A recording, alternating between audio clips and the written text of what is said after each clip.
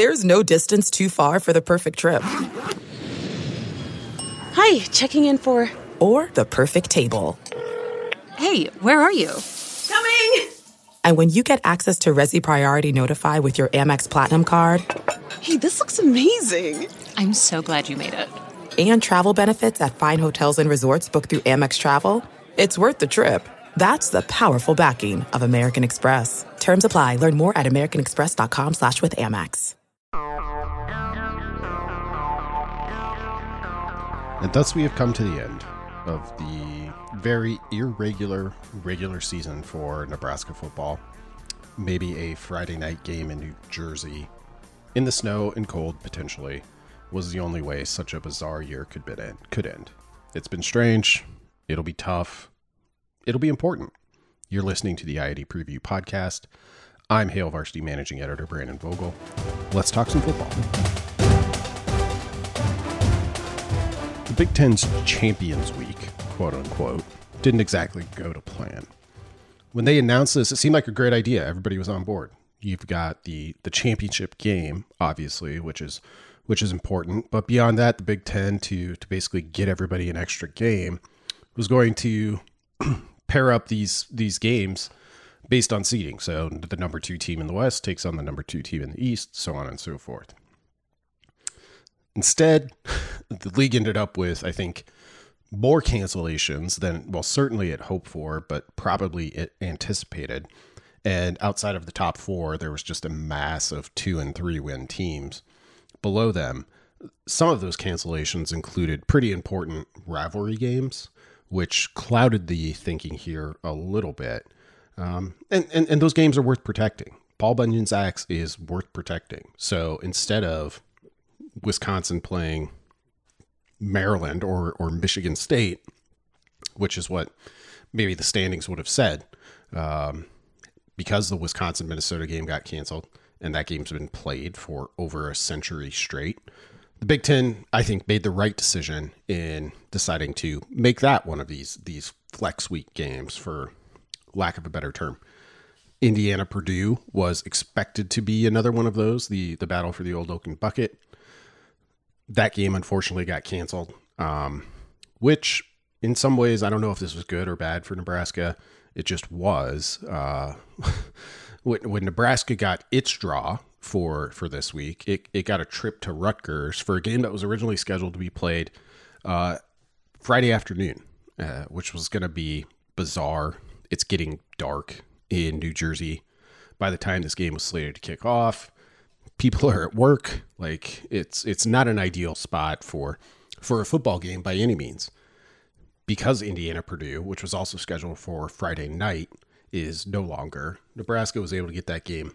Well, Nebraska didn't do it. The Big Ten decided, but with a more valuable primetime TV slot to fill, all of a sudden, Rutgers, Nebraska has moved to Friday night, 6:30 p.m.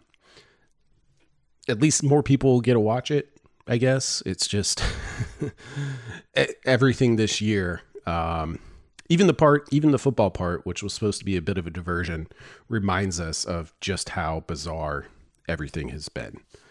That's the challenge facing Nebraska this week. You've got to make the longest road trip possible for the Huskers in the Big Ten on a short week.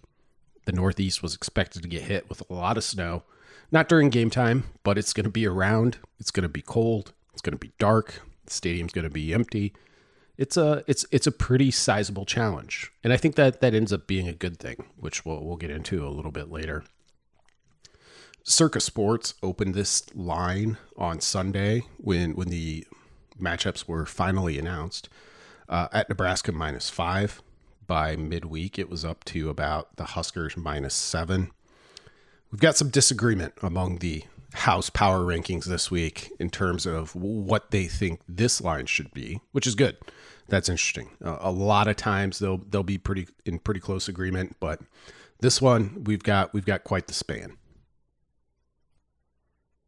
The SP Plus power rankings, the preferred power rankings of the IAD Preview Podcast, I think I can say that at this point,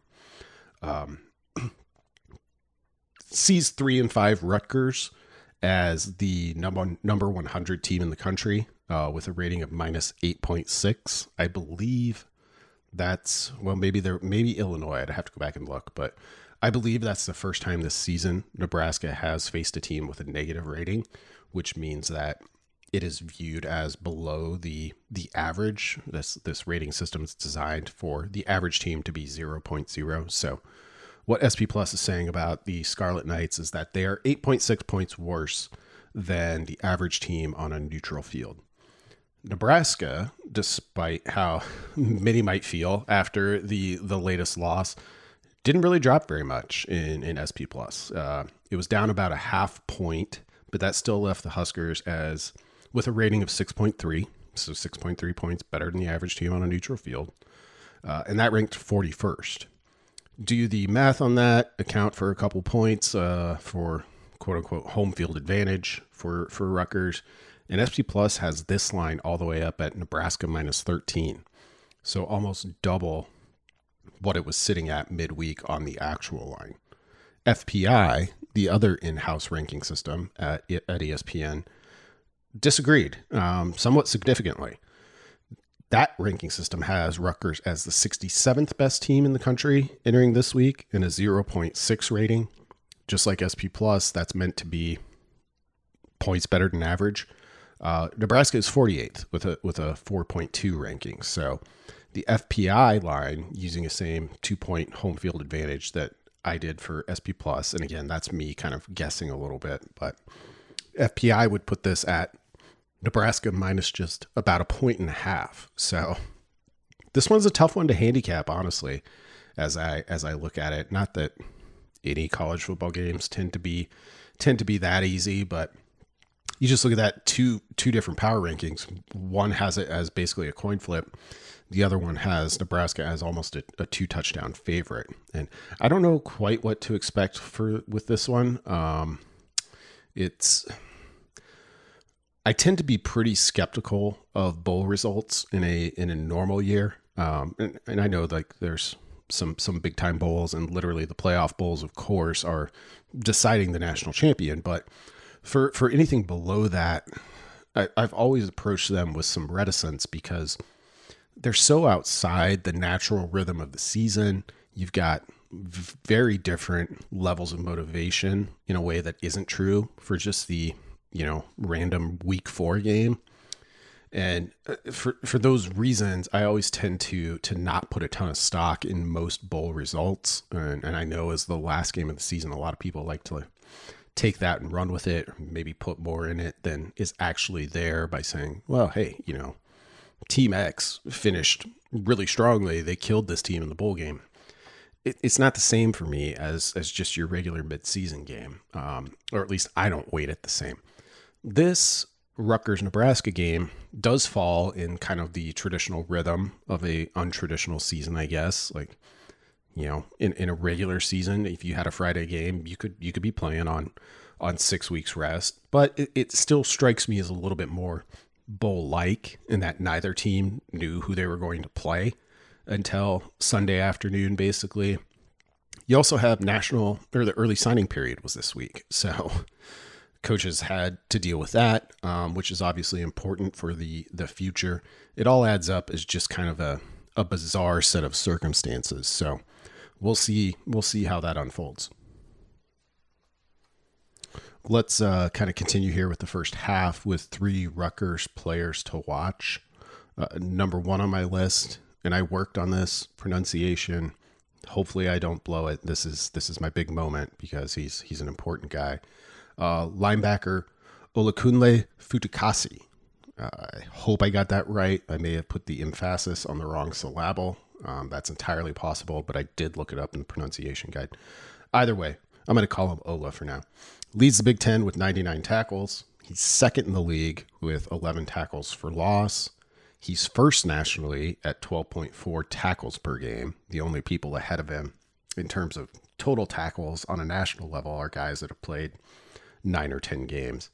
And based on all of that, as you may have guessed, he's a Butkus Award semifinalist. He kind of does a little bit of everything for Rutgers. He's a senior. He's the kind of player you need when you have a new coaching staff taking over, even though we know Greg Schiano was plenty familiar with Rutgers before. But you just need these guys who can you can count on. You can be like, well, whatever happens, like we're trying to gain ground here, and there's going to be bumps in the road, but we can put him out there and know what we're going to get. And boy, has he ever produced on that level. Based on what we've seen from him this season, I don't think it's an exaggeration to call him perhaps the best player on the field on Friday. I mean, there's some competition there, but he is up there, and the Scarlet Knights need everything he has provided to this point. Number 2 on my list is wide receiver Bo Melton. He's ninth in the Big Ten, but only averaging 70 yards per game receiving. But he just has a knack for finding the end zone. He's third in the league with 6 receiving touchdowns so far. He's kind of Rutgers' most reliable option, but also their most dynamic option. I wanted to take a moment here just to mention offensive coordinator Sean Gleason.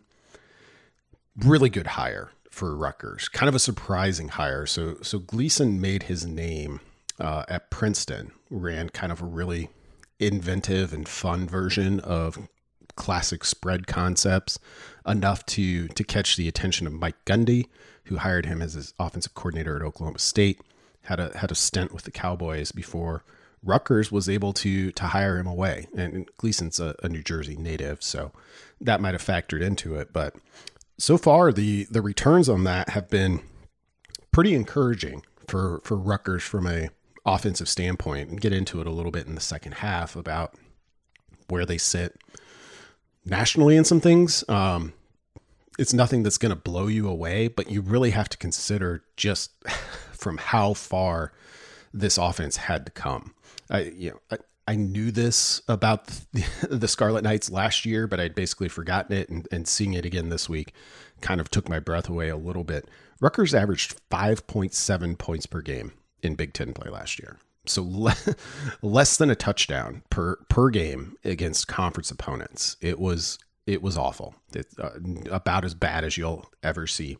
This year, of course, playing a schedule that was conference only by design, they're up to 27.4 points per game. And if you want to just kind of brass tacks it, like there's plenty of things to work on for Rutgers as an offense, but in terms of just getting points on the board, it's about as good a improvement as you're going to see from an offense in 1 year only.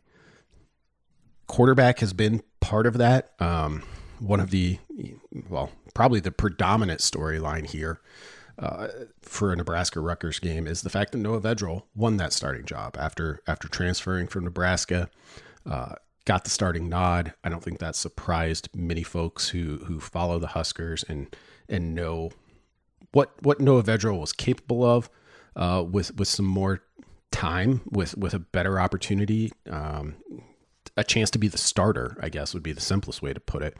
But also just kind of leader he is, the kind of person he is, someone who can easily fall in with a totally new program and emerge as a leader pretty quickly. He got injured last week. His status at the time of recording was officially up in the air. If he's not able to go, the Knights will probably turn to Artur Sitkowski, who, this is kind of a feather in Gleason's cap as well. 2 years ago, Sitkowski got thrown to the wolves as a true freshman starter on a Rutgers team that was not good at all. And he had about as bad a season statistically as you could have for a quarterback.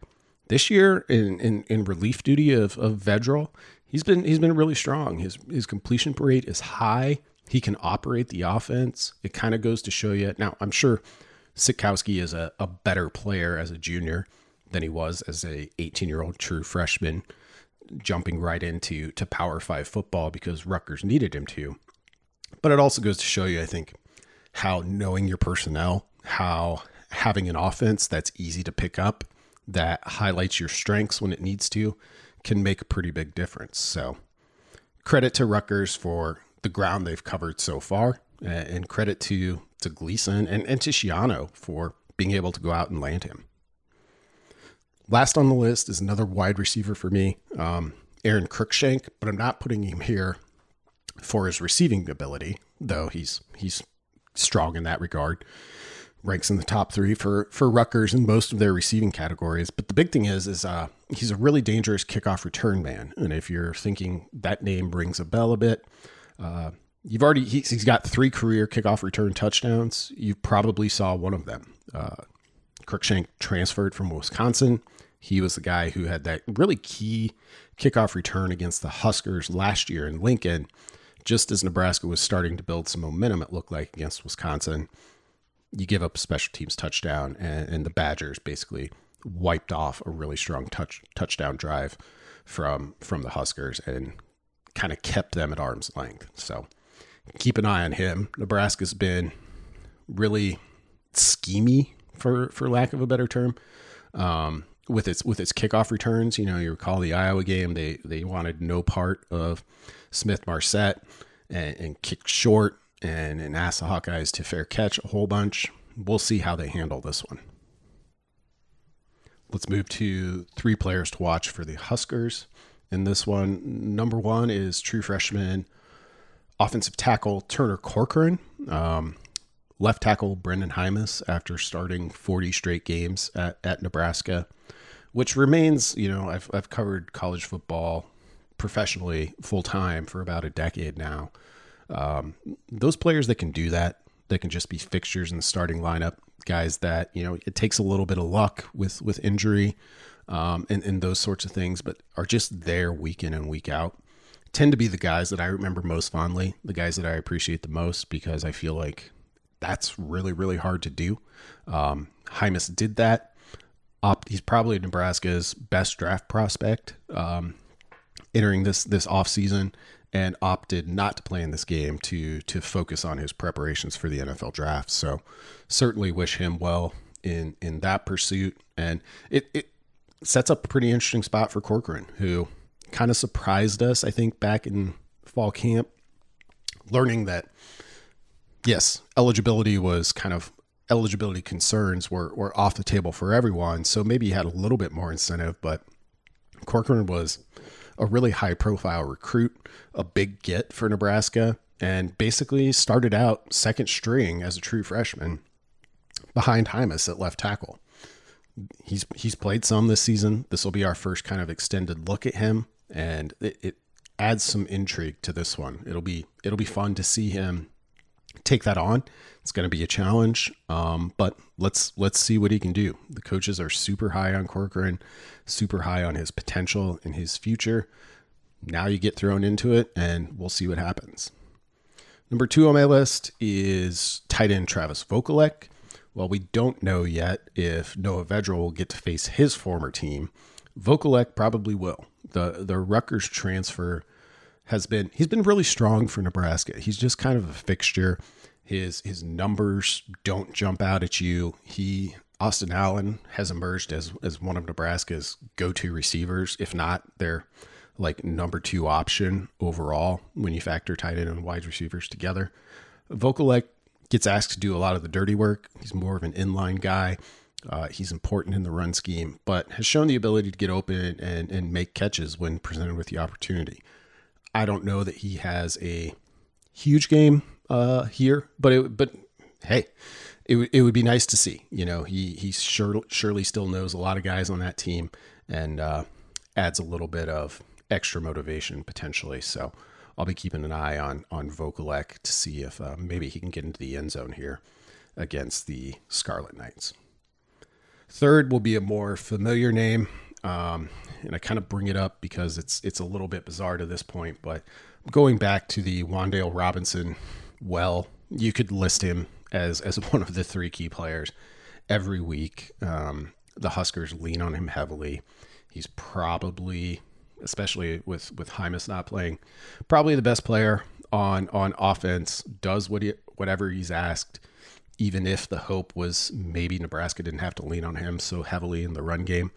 But here's why I mentioned him here. He's another guy where just kind of put, all bias aside, everything else. Like, it's bizarre that he hasn't gotten in the end zone yet. He's got 84 total touches between receptions and carries and just 0 touchdowns. That's that's pretty uncommon. It would be strange to go an entire season without a touchdown from a player as talented as him. And I mean, if that's what unfolds, you could look at it as mostly a matter of circumstance. But I expect if Nebraska does get down, inside the 10, inside the 5, where you start to feel pretty good about scoring and you've got choices to make in terms of what play you're going to call and what personnel you use, wouldn't be surprised if Nebraska gave Wan'Dale the chance to get in there, because he certainly earned it based on everything he's been asked to do and has done really well.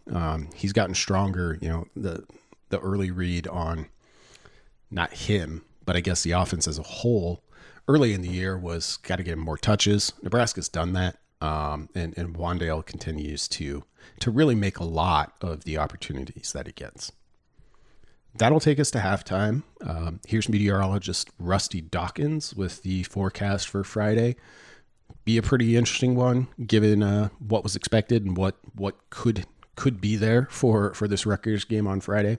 You can follow Rusty on Twitter at Husker Weather. Hi there, everyone. This is meteorologist Rusty Dawkins with Hail Varsity for the I-80 Preview Podcast. And we're headed to New Jersey this time, and nothing like December in New Jersey, and right after a nor'easter blows through. What's a nor'easter? Well, it's a very, very large and strong low-pressure system that kind of moves up the coast and drops a ton of snow. Some spots may see anywhere from 3 to 30 inches of snow, so we'll see what New Jersey has after this nor'easter blows through. Now, there is going to be a fresh pile of snow on the ground just about everywhere on the East Coast from this nor'easter, so temperatures are going to struggle to warm up for the Husker game in New Jersey on Friday. Now, the game itself, which has a kickoff at 6:30, finally a night game, it's going to be quiet, but it is going to be cold. Now, the calm after the storm means we're going to see mostly clear to partly cloudy skies due to a high-pressure system that's going to settle in right behind that nor'easter, and we should see just a light north to northwest breeze, maybe 5 to 15 miles per hour. Now, with that high pressure, that means it's going to get cold, and temperatures are going to start in the middle 20s and drop into the lower 20s by the end of the game, maybe even some teens if the game goes long enough. Now, here's your hour-by-hour forecast. Mostly clear skies, temperatures in the middle 20s at kickoff with that northwest wind at 5 to 15 miles per hour. Wouldn't surprise me to see a wind chill in the teens. Now, by halftime, mostly clear to partly cloudy skies, temperatures in the lower 20s, and that northwest wind still out there at 5 to 15 miles per hour. And by the end of the game, partly cloudy, upper teens and lower 20s for temperatures. That northwest wind at 5 to 15 miles per hour, which means the wind chill will likely be in the teens, might even be seeing some single digits at times. So definitely a cold game. Now, we are going to have updates with the forecast on hailvarsity.com. You can always check my Twitter accounts, too. That's RustyWX and Husker Weather. Kick off the second half here by jumping right into, I think, the three keys for Nebraska to win this game. We'll start simple with a direction I try not to go if at all possible, but it just kind of jumps out when you compare these two teams. Forcing a turnover or two would be nice for Nebraska's defense. In 2 of Rutgers' 3 wins this season, the Scarlet Knights have committed 0 turnovers. They committed 3 against Michigan State, but the Spartans committed 7, if you remember that wacky week 1 game. Well, week 1 of the Big Ten season anyway. So mention the kind of good parts of what Rutgers has done, how far it has already come. From a national perspective, this offense is still limited in a lot of ways. It ranks 114th nationally in success rate, and that pretty much holds, across all of the various categories, whether it's a running play, a passing play, a standard down, or a passing down. Explosive plays have been an even bigger problem. Rutgers ranks 126th nationally there, 113th in terms of getting those plays on the ground, and 123rd in rushing. So that tells you that it's why I chose to highlight the takeaways here for Nebraska, or giveaways if you're Rutgers. It's an offense that needs the help, or I guess maybe the better way to look at it is it can't kind of commit the big mistake and make up for it elsewhere. So That's why I think takeaways will be pretty big here for Nebraska. I also think it's big because while the Huskers defense has shown some real strides and some real improvements in a lot of areas, I think everybody kind of feels better about the defense here towards the end of 2020 than at any point so far under Coach Scott Frost and this staff. The one thing that has fallen is takeaways. Nebraska forced 20 over 12 games in 2018, so that's 1.6 a game. Last year was 21. You're up to 1.7. So far through 7 games in this season, however, Nebraska's forced just 6, 0.8 per game. Some of that can be a little bit of happenstance, random bounces of the ball, et cetera, et cetera. And Nebraska definitely hasn't gotten the good random bounces when it comes to fumbles. I talk about this pretty often, but most teams over a long enough span will recover half of their opponent's fumbles.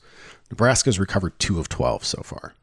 We talked about this on a preseason Hail Varsity podcast when we were talking through the season over and unders, and I kind of jokingly put that in there just as a way to kind of ask our staff, like, do you think Nebraska's going to be on the good luck side of the equation with this or the bad luck side?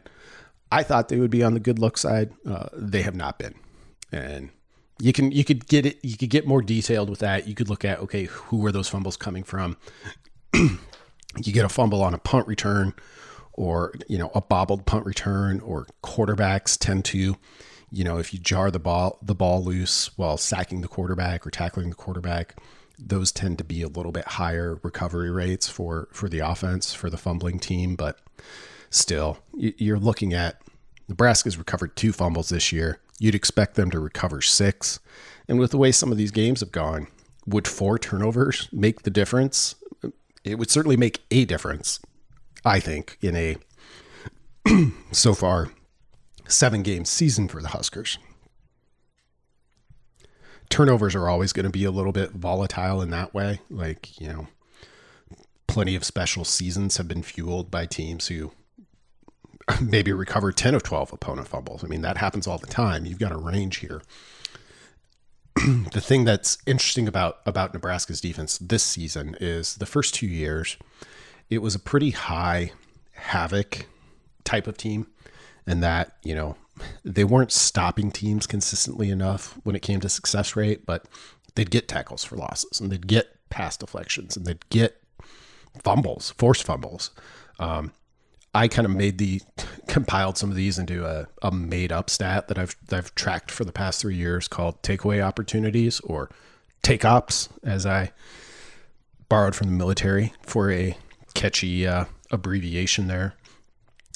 In 2018, Nebraska forced a take op on 9.1% of its defensive plays. 2019 dropped a little bit to 8.5%. And then so far this year, it's just 6.2%. So maybe that's the influence of playing an only conference schedule. But something has gone a little bit differently there for Nebraska. They're just not generating a ton of those attempts to get the ball back, which when I'm talking about that, I'm talking about forced fumbles. So whether you recovered or not, at least you gave yourself a chance. And then passes defended. You expect a team to intercept about 20% of the balls that it gets a hand on as a defense. Didn't happen last week against Minnesota. I think the Huskers, if I recall correctly, had 7 pass breakups with no interceptions. And you'd expect that to, on seven passes defended, you're expecting more than 1 interception. So just kind of the way things have broken a little bit for the Huskers. Number 2 on my list of things Nebraska needs to do to leave Piscataway, New Jersey with a win. Beware third down. That's something you could mention really going into any game. I hope at this point, if you've listened to a couple of these, you know that I try to avoid those easy kind of game predictions, keys to the game, if at all possible. So it's here for a reason.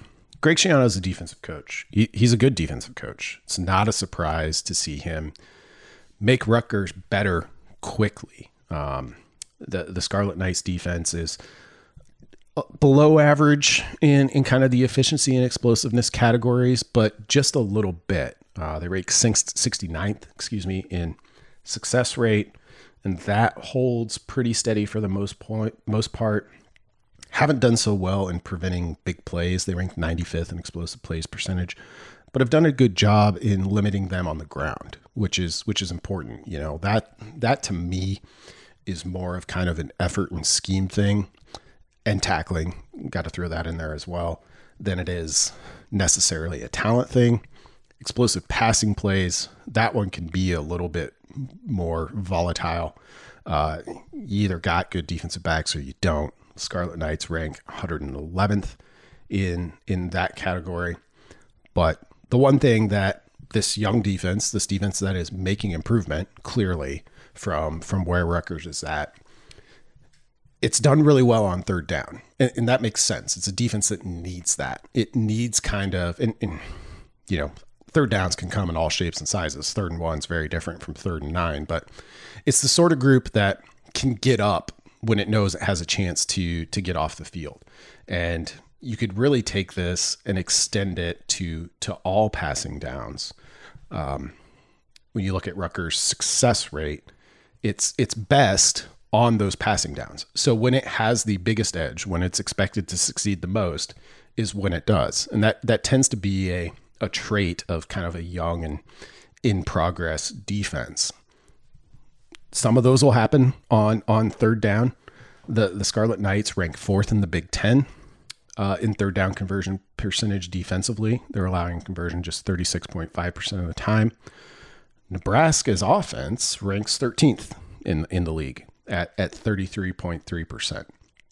Defensively, Nebraska isn't a ton better, which, you know, as we get into the offseason and really zoom out and look big picture here, you just look at, if you have a bigger edge, well, if you have any edge between offense and defense on third down, things potentially go quite a bit differently. Nebraska hasn't been able to get there.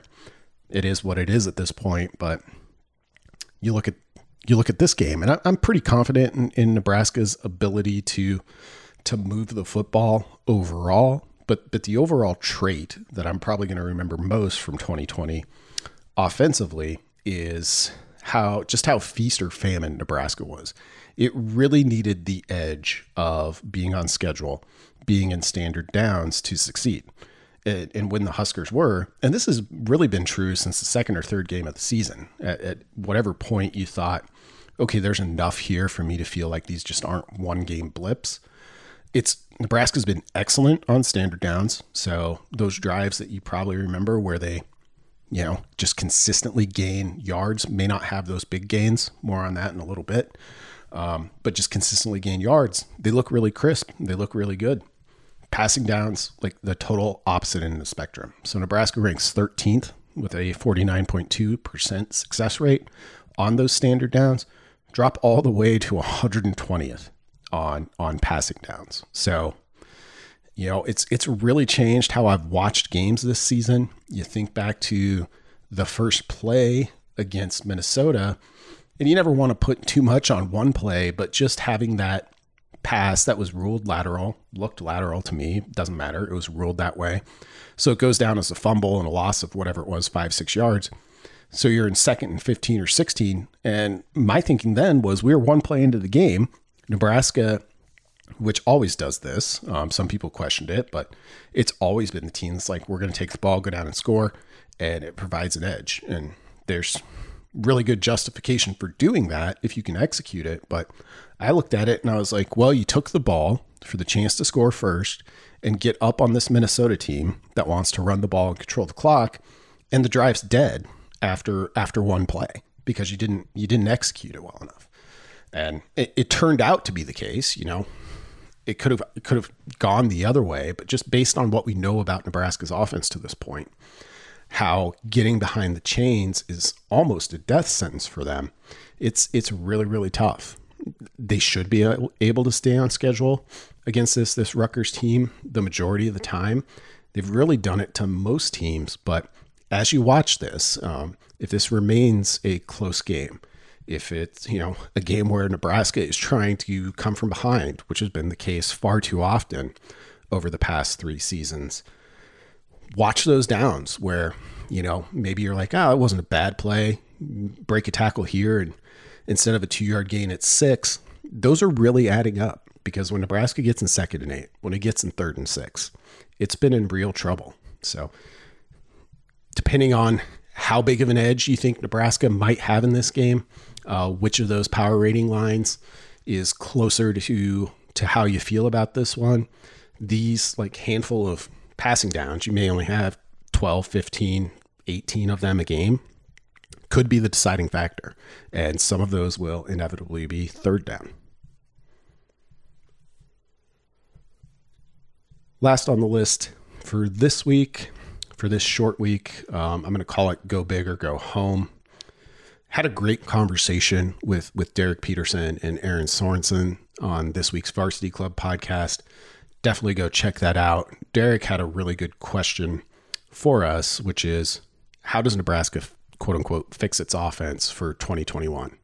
And the constraints of this were you get one thing. You can't say, well, the offensive line's got to play better and, they need more consistent running, et cetera, et cetera. It's like, focus on one thing. Like if you could just wave a magic wand and change one thing to make Nebraska better in 2021, where it's going to return potentially quite a bit of the offense that we saw in 2020, what would that one item be?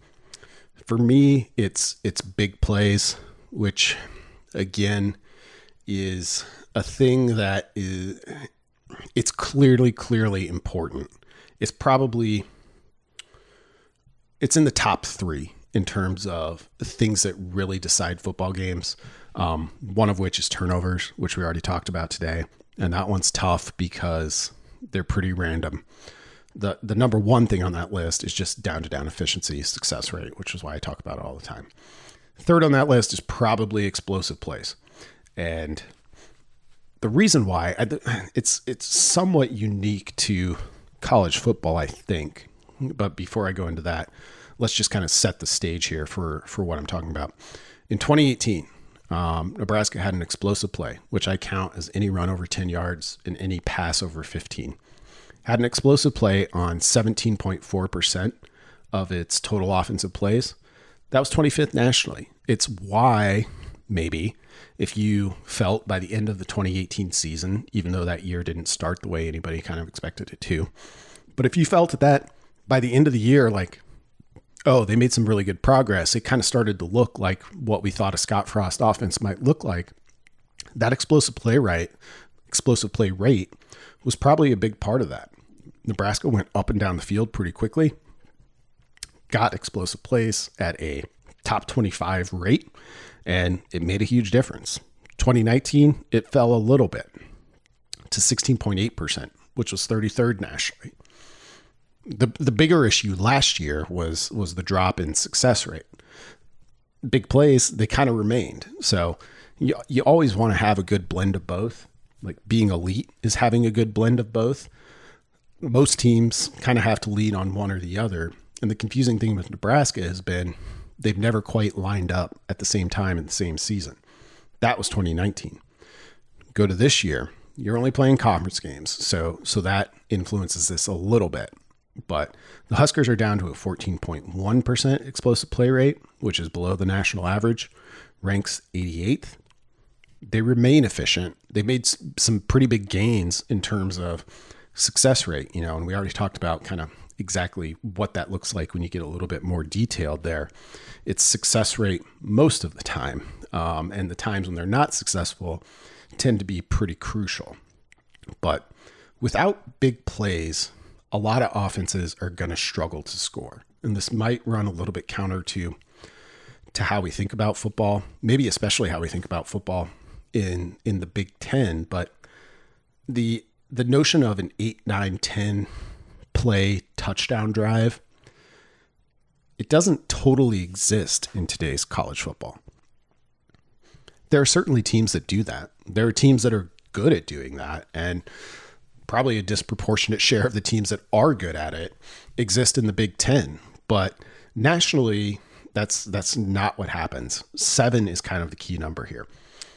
Nebraska's average touchdown drive this year has taken 7.3 plays. That might seem pretty short, but actually the national average here and talking about all teams, hangs close at 7 for the average number of plays for any scoring drive. But touchdown drives in particular always tend to be like 6.5. They tend to be just short of 7.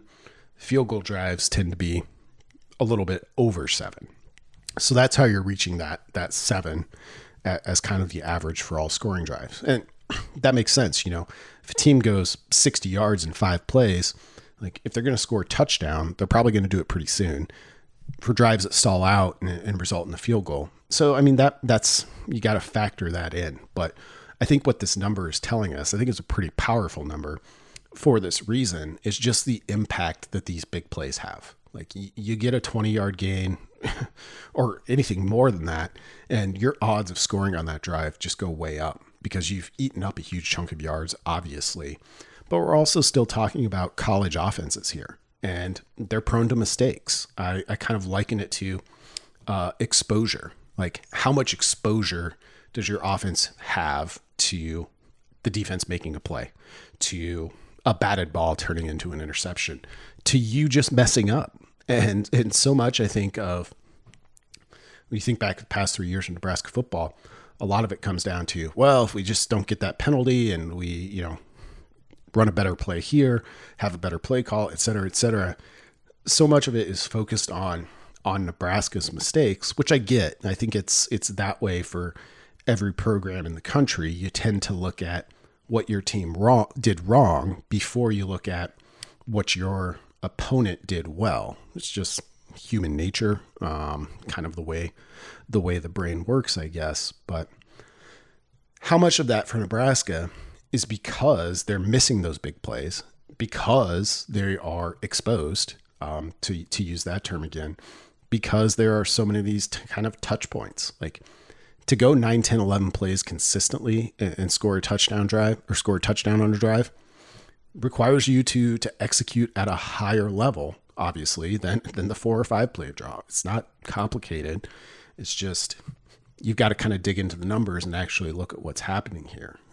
Put it this way. I don't think it's a coincidence that Nebraska's 2 wins this year included games with touchdown drives of 1, 3, and 3 plays. Now, most of those things were not due to big plays. They were due to short fields set up by special teams or turnovers. You had one of those against Penn State. You had 2 of them against Purdue. And of course, those are Nebraska's 2 wins. So however that comes, however, doesn't change its importance. And if we talked about takeaways and the importance of takeaways for Nebraska's defense in this game, you'll take those. If you don't get those, you're probably going to need some long plays from the offense in pretty tough, what should be pretty tough conditions, to make up for it. And Nebraska struggled to do that so far. Speaking of tough conditions, I kind of wanted to wrap up here by just talking about this game in a big picture sense. I mentioned it's a bit of a tough assignment.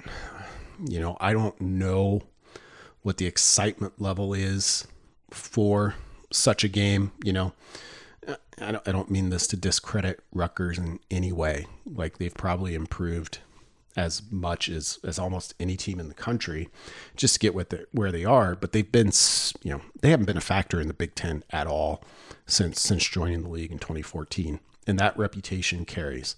And now you've got to go to their place. Like I said, longest trip you can make on a short week, cold, empty stadium, et cetera, et cetera.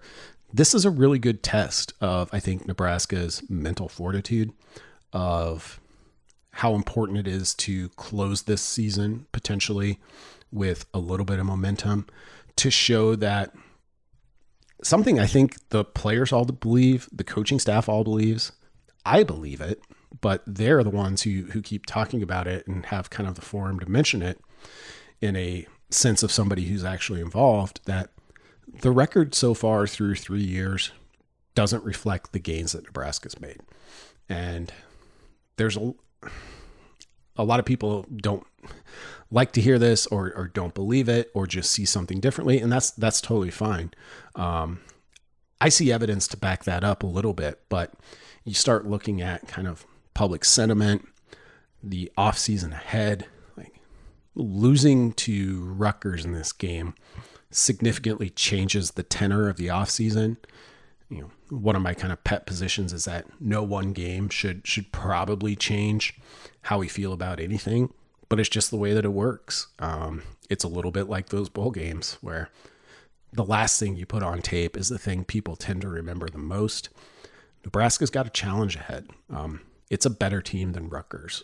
I really do think that, but it hasn't been the season they wanted. Really, none of the past 3 seasons have been the season that they wanted.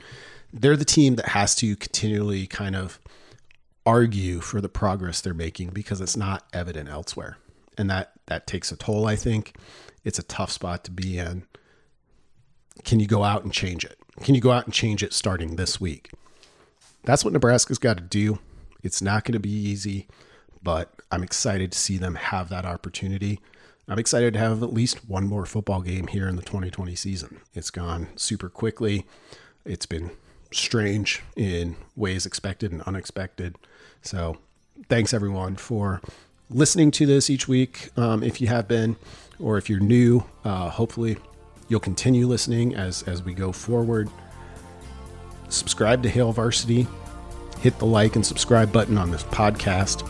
Check out all of our other podcasts on the Hail Varsity Network. We've got a slew of them. And we'll talk to you after the Rutgers game.